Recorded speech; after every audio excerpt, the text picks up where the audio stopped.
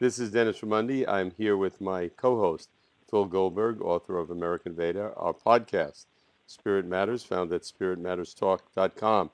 Our focus, contemporary spirituality, and our guest today is Sridhar Stephen Silberfein, originally from New York.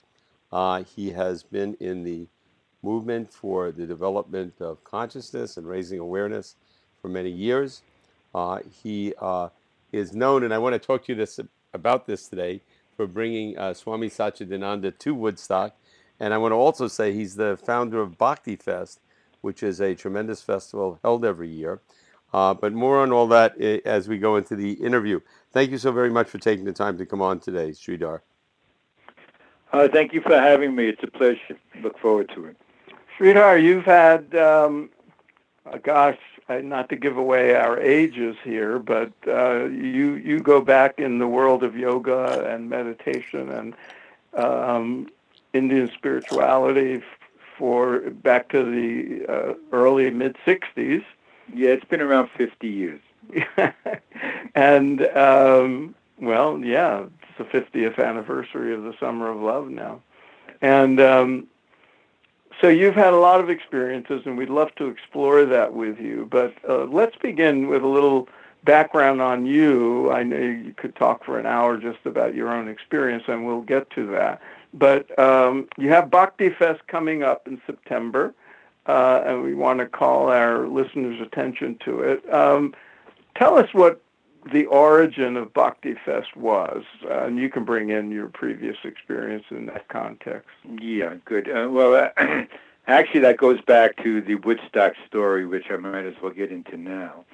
So when I was hanging around with Michael Lang and Artie Kornfeld in New York in the late 60s, we used to go over their house and hang out and discuss things. And one day they said to me, Sridhar, what do you think is missing from the new festival that we're putting on? I said, well, you got every name or to-be great name, because a lot of people were just going to be discovered then. And but you're missing the spiritual element. And they said, what do you mean? I said, there, I had one in mind, and to do the invocation, they said, okay, you produce that segment. So I went over to see Swami Satchidananda, who was my yoga teacher. He was my yoga guru at the time. I met him in 1968 when Peter Max brought him over to the country. He eventually created Integral Yoga Institute, and was a big forerunner for Hatha Yoga here in America. Said, Swami, you're invited to come to do the invocation. He said he didn't even know what Woodstock was. And I explained it to him. So we flew him up by helicopter. All this now that I'm saying, it's actually in the movie, in the director's cut. So we flew him in on the helicopter. We got out. We're in the back area, discussing it. He's resting in the tent and stuff like that we had set up. And the Woodstock was very late in starting, a couple hours late. And one of the reasons was that the first group that was supposed to open up Woodstock got on the stage and got so panicked and so fearful that I ran off the stage, and they ran into the bushes. And a lot of people don't know that part of the story, because nobody ever revealed who that was. Anyhow, they grabbed Richie Havens, and they got him up on the stage to warm up and strum up and get his guitar tuned in. And you see me walking on the stage with Swamiji, and at that moment, I realized there was nobody to introduce Swami. So I said to, I was a young kid then, and I didn't know too much. I said to Richie, do you mind introducing Swami Satchidananda? He looked at me. He was sweating bullets. I said, get the fuck out of here, kid. Leave me alone. He was so panicked himself, right? Right. But then he went on, and then right after he went on, Chip Monk, who turned out to be the moderator, he announced that he introduced Swami. We had a beautiful invocation. It's up on the website of the old Woodstock Festival.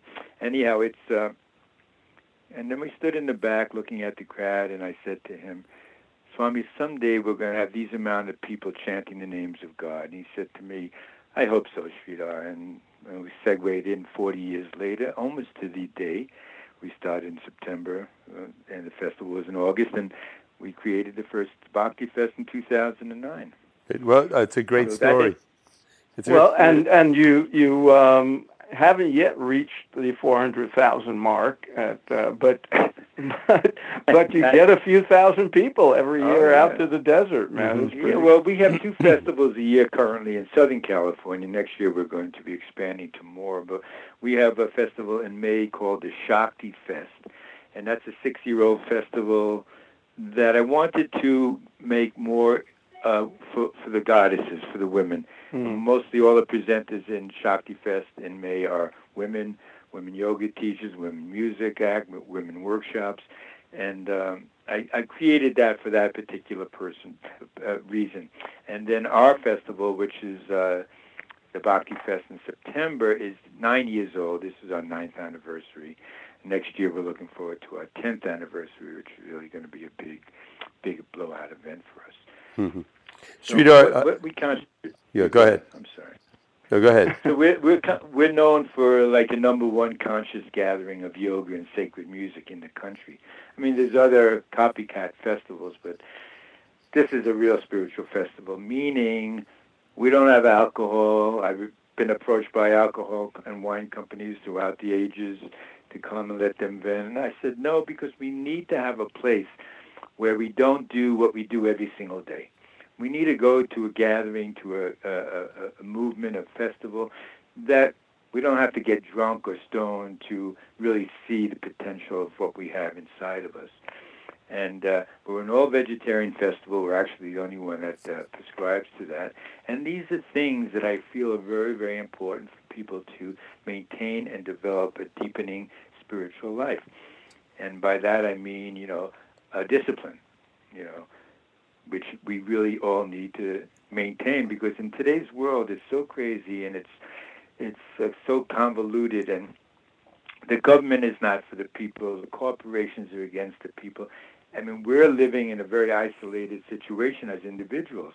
So to come to an event that's built on spiritual community is very, very important, and that's what we maintain, and that's what we'll always maintain. Mm-hmm. Sridhar, I was reading about you, and one of the things that was fascinating is back to your beginning of your spiritual journey. You were experimenting, like many people back in the early 60s, with psychedelics and that sort of stuff. But it was actually your aunt, somebody from the previous generation, who turned you on to meeting your first spiritual teacher. Tell us about that. Yeah, that was an interesting time. I had just graduated college in 1962. I didn't know what I was going to do. I eventually moved out to California for my first time at that point. But in 62, she said to me, why don't you go see this guy, Rudy? And because her son was studying with Rudy. And I said, okay, fine, I'll go down. And he had this really incredible Oriental art and antique store downtown New York. And when I went in there, I just had an amazing experience. And then he invited me to stay that night for his class. I didn't know what to expect.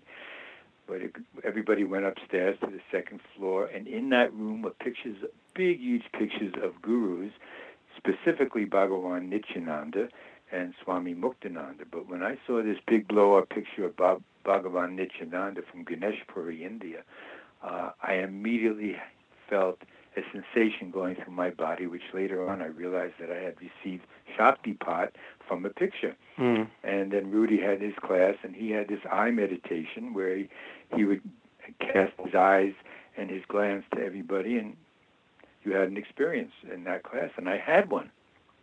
And then I left, and went on my business to go move to California. But in 1964, I actually was a smuggler at that point. I must add that because that's usually not in my bio. But at this point, I'm revealing everything to everybody. The statute of limitations has passed. Right? Correct. And I'll tell you the reason why that is important, because I was one of the first marijuana smugglers from Mexico.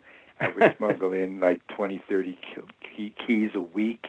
In 1964, I would drive down there and that's a whole long story. You'd have to read it in my book. I probably bought from you in 1965. I'm sure you did. And then I would ship everything to New York, and my distributors there I was making like $5,000 a week in 1964. So, I mean, we were way ahead of the curve then. And then I said, I think it's time to just pack it up and go over to Europe. So I grabbed a friend of mine in New York, and we flew to Europe. I paid for everything. We're traveling around, and we wound up in Morocco, and I went up to the hills of Morocco called the Rif Mountains. That's where the word Rifa comes from. A lot of people don't know that, but it's in northern Morocco. And then I went up there and I brought down a couple of 100 pounds on muleback into a little town called Tetuan, northern Morocco. And I had these guys chopping this up and making it into almost powder so we can bring it over across Spain to England, and we were going to make hashish out of it. Long story short, we get on the boat to go back over the ferry over the Straits of Gibraltar, and we get to Spain, but they were obviously waiting for us on a tip-off, and we got arrested, and we got put into prison, and they only wanted one of us. My friend was flipping out. I thought I was going to be the big shot, of course, and take the rap for him, which was a big mistake, but that's part of the comic dance. And so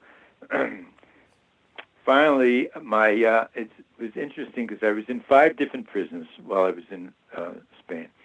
Really hardcore prisons, because during that time, 1964, the dictator, Francisco Franco, was still doing his thing in Spain, and it was a very brutal regime, so people were not taken very good care of, especially in the prison system, I must say.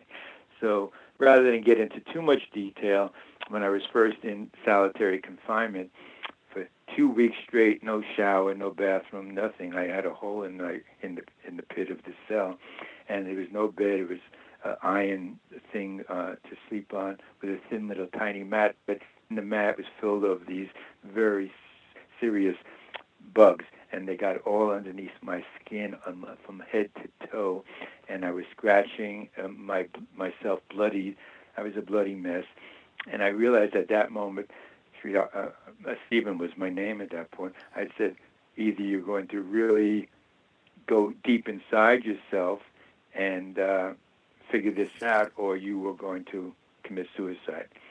And at that moment, I remembered that class that I went to from Rudy, from a year or two earlier, a couple of years earlier, and I applied some of those meditation techniques that I learned really quickly. I didn't know what any of that was, but I went deep inside, and I managed to survive and that period. And then it turns out that my uncle was partners with Congressman Emanuel Sellers, from Brooklyn, and he was in charge of the House Armed Services Committee, and his best friend was the Marquis de Val, who was the ambassador from Spain. He called him up, and he said, just take him out on bail, and we'll work it out. And Marquis said, there is no bail system in Spain. Once you get in there, you never come out. And he asked them to make an exception. I was the first person in the history of Spain that was let out on bail of $183 or something like that. And my father came over. He was a New York Jewish businessman, and he sees me on the opposite side of the gates when he came to visit me in prison. It was a very sad moment for the family, and I'll bet. It was a very powerful thing. And so I got out on bail. I got to Madrid, and we were staying at the Hilton Hotel, and we were waiting for the trial, which was supposed to come up in a couple of weeks, and our lawyers were on it. And I said, Dad, I'm really tired. I want to go down. I'm going to go down to the Canary Islands for a couple of days and rest. Call me and let me know, or I'll call you, and we'll figure it out. There was no cell phone, so that I would have to find my place and then call him. So I was down there for a couple of days on the beach, and 3 or 4 days later, I see, I'm hanging out with some people I met and doing the same things I always did at that point of my life. And then I see some guy walking down the beach in a suit and a tie, and I'm making fun of the guy. I said, and he gets closer and closer. It's my father. And I run down to the beach. Dad, what are you doing here? He said, We need to pack up and escape immediately. They're going to give you 6 years and 1 month and 1 day as your sentence. We just heard from the lawyer. So we went back to the hotel. We packed up our bags, and we flew from Canary Islands to Lisbon to the Azores to JFK. Wow. Turned out that when they let me out of prison the last time, they gave me the envelope that I came in there, which was my watch, my ring, and my $2 I had in there. But the one other thing that they gave me back was your passport. Yeah. Right? Since it was the first person out on bail, they didn't know anything about keeping passports, and that's how we got out of there. Well, you've made history, Sridhar, in more ways than one.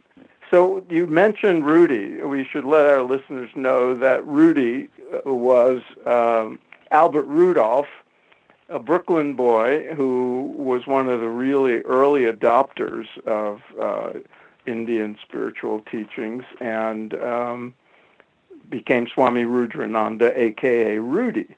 And correct. I discovered, who he was many years later. I never met him because he passed in the early 70s in a plane crash.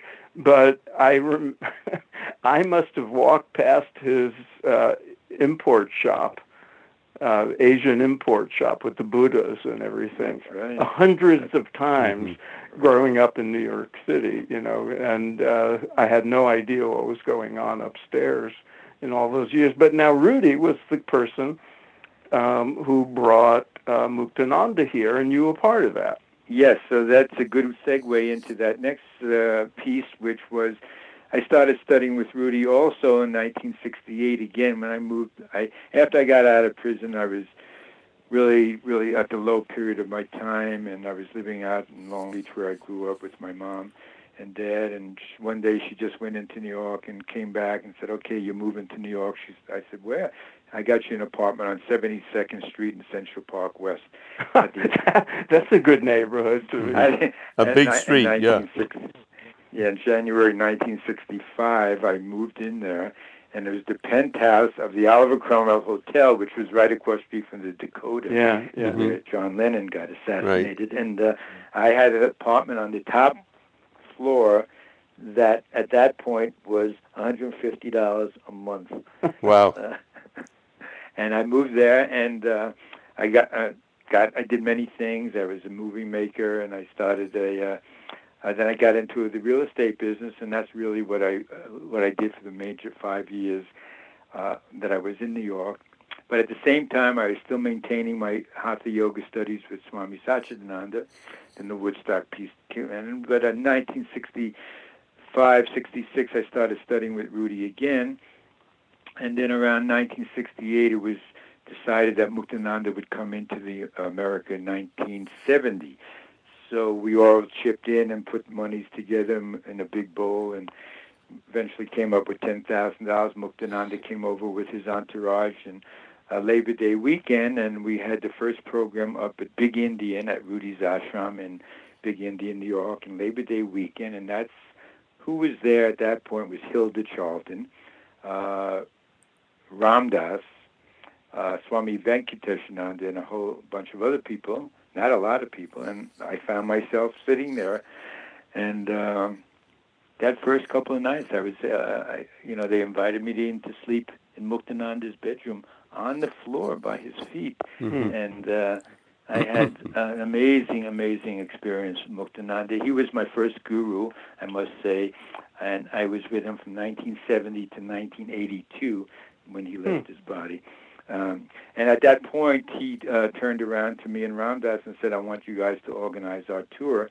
My tour around the U.S. in 1970, and I didn't know organization, but I didn't even know Ramdas. And I looked at him, and he looked at me, and we got thrown into the pot together, and we've been friends ever since that, really intimate friends, actually. Terrific. Sridhar, you became one of the yoga teachers at the Integral Yoga Institute. It was 500 West End Avenue. What was that like then? And at that point in your life, were you like, okay, I'm really committed to being a yogi. I'm going to clean up my life. I'm going to live this lifestyle. I'm under the influence of Satchidananda and all these other spiritual people. Was that like a big turning point, or or was it still a process where you were going back and forth between your old world and the new world? Well, I've always been in the old world and the new world because you can't give up Right. the old world because the old world and the new world are the same. But yes, I did make a commitment to going deeper in my sadhana at that point. I became a vegetarian, and to this day I'm still a vegetarian, almost like 50 some odd years later. So I've been hardcore because when I moved to California in 1970, I actually started the first natural food store in Southern California, in Topanga Canyon, and I maintained that store for 12 years, and it was a very real. It came to everybody came to that store because it was a model of how to live your life with better food and better understanding. I'll segue into that later, but yes, that was a time that I decided that yes, I want to devote my life to spirituality. I really feel that that was the way for me, and I didn't want to tell anybody else what to do because everybody has to find out these things on their own. You can suggest, you can give guidance, but we're not changing anybody, and nobody's changing us. So all that comes from within. So Sridhar, now you're in the 9th year of Bhakti Fest, and you've been observing the spiritual scene in America for 50 years or more. I'm curious what your observations are about how things have changed. What is the current generation? You get a fairly young crowd at Bhakti Fest. In fact, maybe you could tell us who comes and what the demographic is. But how is this current generation of spiritual seekers and participants different from our generation in the 60s? Well, they're trying.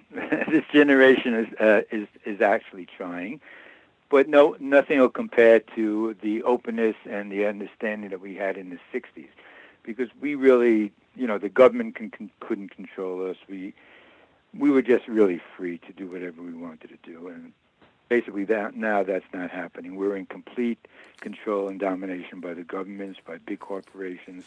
They're telling you everything to do, from how to eat to how to sleep to what to watch. And this technology really, the younger generation has a chance, but if they continue to adhere to the technology that's put in front of us, there is no chance for anybody, because instead of spending, the 10, 12, 15 hours on phones and emails every single day, take some of that time to do meditation, to do japa, right. To listen to some music, to read some spiritual books. Nobody's reading anything. Are the people coming to Bhakti Fest different in that regard? A little bit. Mm-hmm. The reason they're coming to Bhakti Fest is because they want to dive deeper. They want a program. They want to get on a schedule. They don't want to maintain themselves this way. People don't even want to leave when Monday comes along. They're asking us, hey, can we hang out here and stuff like that? We got to shoo them away because, we have a contract with the retreat center. But anyhow, I tell people, take what you get here, the love and the compassion and the service, and to help other human beings. That's the key. That's of all the things that I've learned in my whole life, was how to help other human beings, how to do seva, S-E-V-A, which means service in Hindi, and how to do more of that. That's why we definitely take a portion of what we receive every festival and give to some of our charities, mostly in India, because it's so important that we forget about taking care of each other. That's really what it comes down to, is forgiveness and taking care of each other. That we have to forgive each other for past situations that we've done to each other, because none of us are saints. We're all still learning. We spend our whole life learning, and we make mistakes, and we make errors in judgment, and make assumptions and gossip all the time. And we have to say, I'm sorry if I hurt you in any way, shape, or form by anything I've done in my words, deeds, or action, and please forgive me. And I forgive you for anything that you've done to me in the same way. So it's a two-way street, and I think that's a very important place to visit when we're having a disagreement with anybody else, or in our relationships, or with our kids or our parents and stuff like that. Sridhar, I'm wondering, at Bhakti Fest, you have a number of really fabulous speakers. And by the way, for our listeners, we have it all posted up on our site here, where the podcast is about Bhakti Fest and other things that are mentioned on the in the interview. But I'm wondering if there's we know who the gurus were that emerged in the '60s and the spiritual teachers. Are there any new, younger teachers that are emerging that are gaining in popularity that maybe Phil and I don't know about? Yeah, definitely. And we tend to invite them. We're actually one of the few vehicles that some of these new people can come and give a talk to, or have a workshop and have people spend time with them. One of them is Radha Swami, who is an ex-Jewish guy from Chicago. We've had him on the show. Oh, fabulous fantastic. guy. So, Phil and I have both met him. Tremendous human being, great book, lovely person. One of my dear friends, and he just came out with his second book. He's been coming since the beginning. I met him through a real deep friend of ours called Shamdas, who introduced me to India. And I go spend time with him in India once or twice a year. He comes here. I just was with him in L.A. A week or two ago before I went to Toronto. And this year we have Prem Baba coming. Baba is a newer sensation from Brazil. He started off as a therapist, a psychologist, and then he incorporated ayahuasca in his teachings and went to India, had a profound realization, and now he's mixing the ayahuasca with the Eastern spiritual understanding, but not too much ayahuasca while he's here in the U.S. No alcohol, but ayahuasca. No, he's not even doing that either, and he's not, of course, nobody's allowed to do any of that. Not allowed, we don't monitor that, but people don't need that when they come to Bhakti Fest. But anyhow, he's coming, and he's going to give 4 days of workshops and lectures, and that should be great. He spends a couple of months in India, where he has programs every single day in India, in Rishikesh, where 1,200, 1,300 people come every day. So he has a really good message. He's got a lot of love and a lot of compassion. I like him, and I wanted him to come. Speaking Phil, just let me follow up on that. Yeah, go ahead. I just wanted to mention that you mentioned Radhanath Swami, and before that, you were talking about how, service to other people, helping other people is an important part of spirituality. Well, what we've noticed in a number of people we've interviewed, and Radhanath Swami is a prime example of this, is that here's somebody, he's on the international board of the Hare Krishna movement. He's a monk. He's deeply involved in his spiritual practice, but he also runs a nonprofit every day that feeds, I think, over 200,000 kids lunch in Mumbai, India, every day. So he's an example of what you were talking about. Go ahead, Phil. Yeah, absolutely. It's one thing to pay lip service to service, lip service to service, because that's what most of everybody does. But to be out there and actually are actively doing that without looking for anything in return, and that's what real karma yoga, that's what real service is all about. You can't get, everybody knows, why Wanderlust, who I love, they stopped having kirtan at their festivals, and I asked Jeff, who is the producer, I said, why did you do that? He says, there's no money in kirtan. And they're a very money-orientated festival, and that's why they have big sponsors, and they make huge amounts of money from their sponsors. We don't have that. We have small sponsors. We're very select. We won't take any monies from anybody that we don't believe in what they're doing, and vice versa. And this is not a festival that anybody's going to do to get rich, because nobody is. And then we're very fortunate that the grace has bestowed a longevity to our festival, because we have actually maintained a proper way that I think is the reason why it's successful. I have a question for you about gurus. You are one of the rare people who have known a lot of gurus over the course of your years, and a lot of spiritual teachers, probably a number of self-proclaimed enlightened masters. But you've gotten to know them not just as a person in the audience when they do satsang or give a discourse, but you've gotten to know them because you've had to do business with them, you've traveled with them, you've hosted them. What should people know about gurus. What have you learned over the years about gurus and spiritual teachers and the human beings that they are? Right. Well, first, there's a big difference between teachers and gurus. Okay, we're all teachers for each other, but there are very rare moments that a real guru appears, and when the disciple is ready, the guru comes, and when the guru is ready, the disciple comes to them as well. And so it's not necessary that everybody needs to have a guru in their life. I just happen to have chosen that path for myself, and that's what I've always concentrated on, the guru-disciple relationship. It's always worked for me. It's a hard road because if you have a real guru, they don't take any shit. And, you know, when I was living with Muktananda in Ganeshpuri, he carried a stick around. And if he saw your ego was out of line, you got that stick. I mean, he didn't beat people, but he gave you a nice hit that you would realize what you were doing was not correct. And, you know, I've gotten that from Amma a number of times. By the way, Amma is my guru, and I've been with her for 30 years. We just celebrated 30 years together, and she is, for me, the highest presence on the planet, certainly the highest female presence on the planet, and you know, that works for me.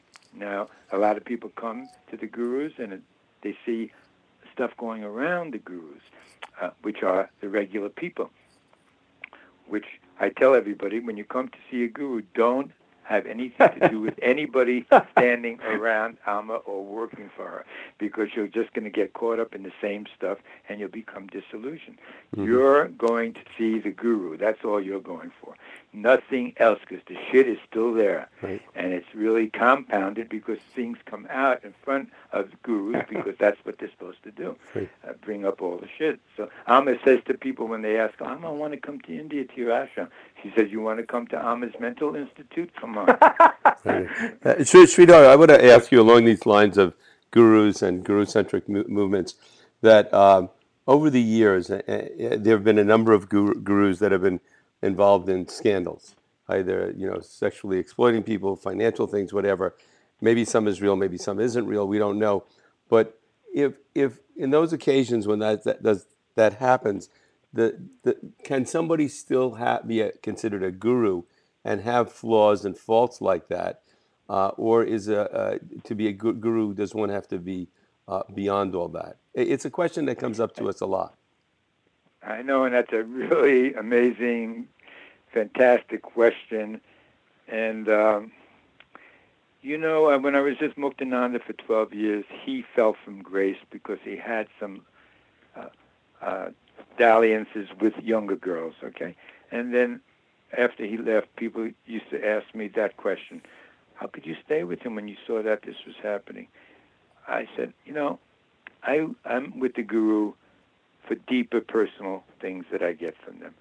Everyone has to take a shit at the end of the day, or during the day, whatever, and they all have to eat. And nobody's sitting on a platform that their God reincarnated. I don't go for that one. And so, therefore, you have to look at everything, and certain things are going to come up, and how is your reaction to that going to be? Are you going to be in a place where, oh my God, they committed such a sin, I don't want to have anything to do with them? Or again, because you're getting so much from them, that I said to myself, it far outweighs what I'm getting, that he fell from grace when he like the year before he died, he was 72, and then 82. Well, whatever it was. Muktananda was 72. When he died?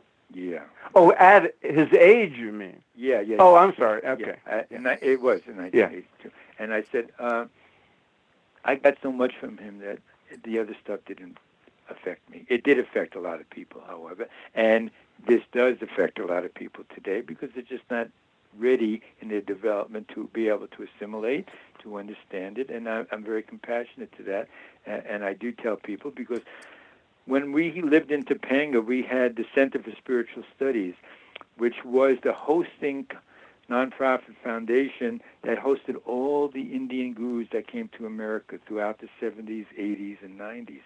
they came to our place, and we saw everybody was there. We said Muktananda, Sachinanda, but Yogi Bhajan came when he first came to America that first weekend. Everybody came. Amma stayed there for 17 years. So it was and so many swamis and gurus throughout the ages. So we've had intimate contacts with a lot of them. And a lot of them have tried to come, current day people that have tried to come and ask to be on the Bhakti Fest thing, and we've declined because there was too much controversy around those people. It's a difficult area, and I'm glad you're asking those questions. Yep. Please continue to dive into those because people have to be aware. Right. It's very, very honest answer. I appreciate it. Yeah. Thank you for that. Let's before we close, let's get back to Bhakti Fest, which is coming up. If people are hearing this before September, 4th? It's September 6th to the 11th in 2017. Yeah.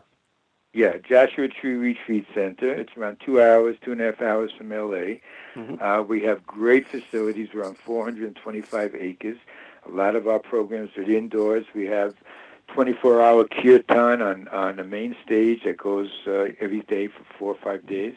And we have a second stage called the Hanuman stage where we actually introduce new up-and-coming kirtan sacred music acts, and we focus on that. We have a sound temple that goes on every night from 8 p.m. to 3, 4 o'clock in the morning where people can come in and lay down and get gonged, and 15 vegetarian food booths serving all sorts of great food. We're known for our food. We have unlimited reverse osmosis water that's free for everybody, that they can stay hydrated. We have camping for 5,000 people. This year we're bringing in 20 new trailers, RVs, that people can rent and stay in there, all air-conditioned. Oh, good. We have 300 people on site in air-conditioned rooms. Some of those are still available. And we instituted last couple of years what's called a men's lodge and a women's lodge. Now, the women go into the women's lodge, and they're taught by spiritual elder women on spiritual contemporary subject matters, and we have the same for the men. No women are allowed in the men, and no men are allowed in the women. And there's a reason for that, because it comes down to we can't talk to our mates or our partners and stuff like that about a lot of stuff. And that's what's causing a lot of the friction in the relationships today. We're just batting heads with our partners, whether male, female, whatever the situation is, and we keep on batting heads, and we're not able to break through because we don't have people that are going through similar stuff or have been through similar stuff, so that we can relate to and talk to. So that's why we created these temples, these lodges that men go into and women, and they've been very well received. They're very packed, and they're only taught by spiritual elder men or women like that, who have established themselves and are already deep on the path that they can impart some wisdom to the people coming into their class. That's really interesting. Now, the sort of motto of Bhakti Fest is "Be in the Bhav," B-H-A-V. Yeah, right. So let's close with what that means, because I've been there and I know what it means, and you can feel it. It's palpable. And it's a great experience, but tell us about it. Being in the Bhav means being in the moment, being in the love, being in the compassion, being able to absorb, be open. This is not a place to, there's thousands of people there, but it's not, you're not coming there to pick up a girl or pick up a guy. You're coming there to really dive into deepening your sadhana and building spiritual community. And you have to be able to understand that that's the most important thing we're doing now. All of us, because if we don't stay together, it's going to be very difficult living in today's world, especially in America now. Right. Sridhar, one other question. You mentioned before that you had a book. What's the name of your book? Well, I already did a couple of books. I published the book on Baba in America. That was the first thing our Center for Spiritual Studies did. That was on Baba's tour in America, which was actually banned from his bookstore subsequently. Meaning Swami Muktananda. Yeah, Swami Muktananda. Now, last year I came out with, every year I just want to end with this piece about Ram Dass, because it's very important. So through my years of being friends with Ram Dass, I actually moved him over to Maui around 12, 15 years ago. He was actually dying in a small commune up in Northern California. Not many people know this.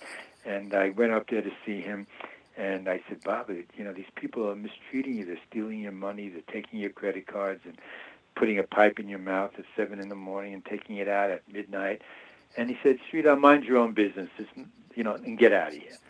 And I went home back to Topanga, and I was so upset. I couldn't sleep for 3 days.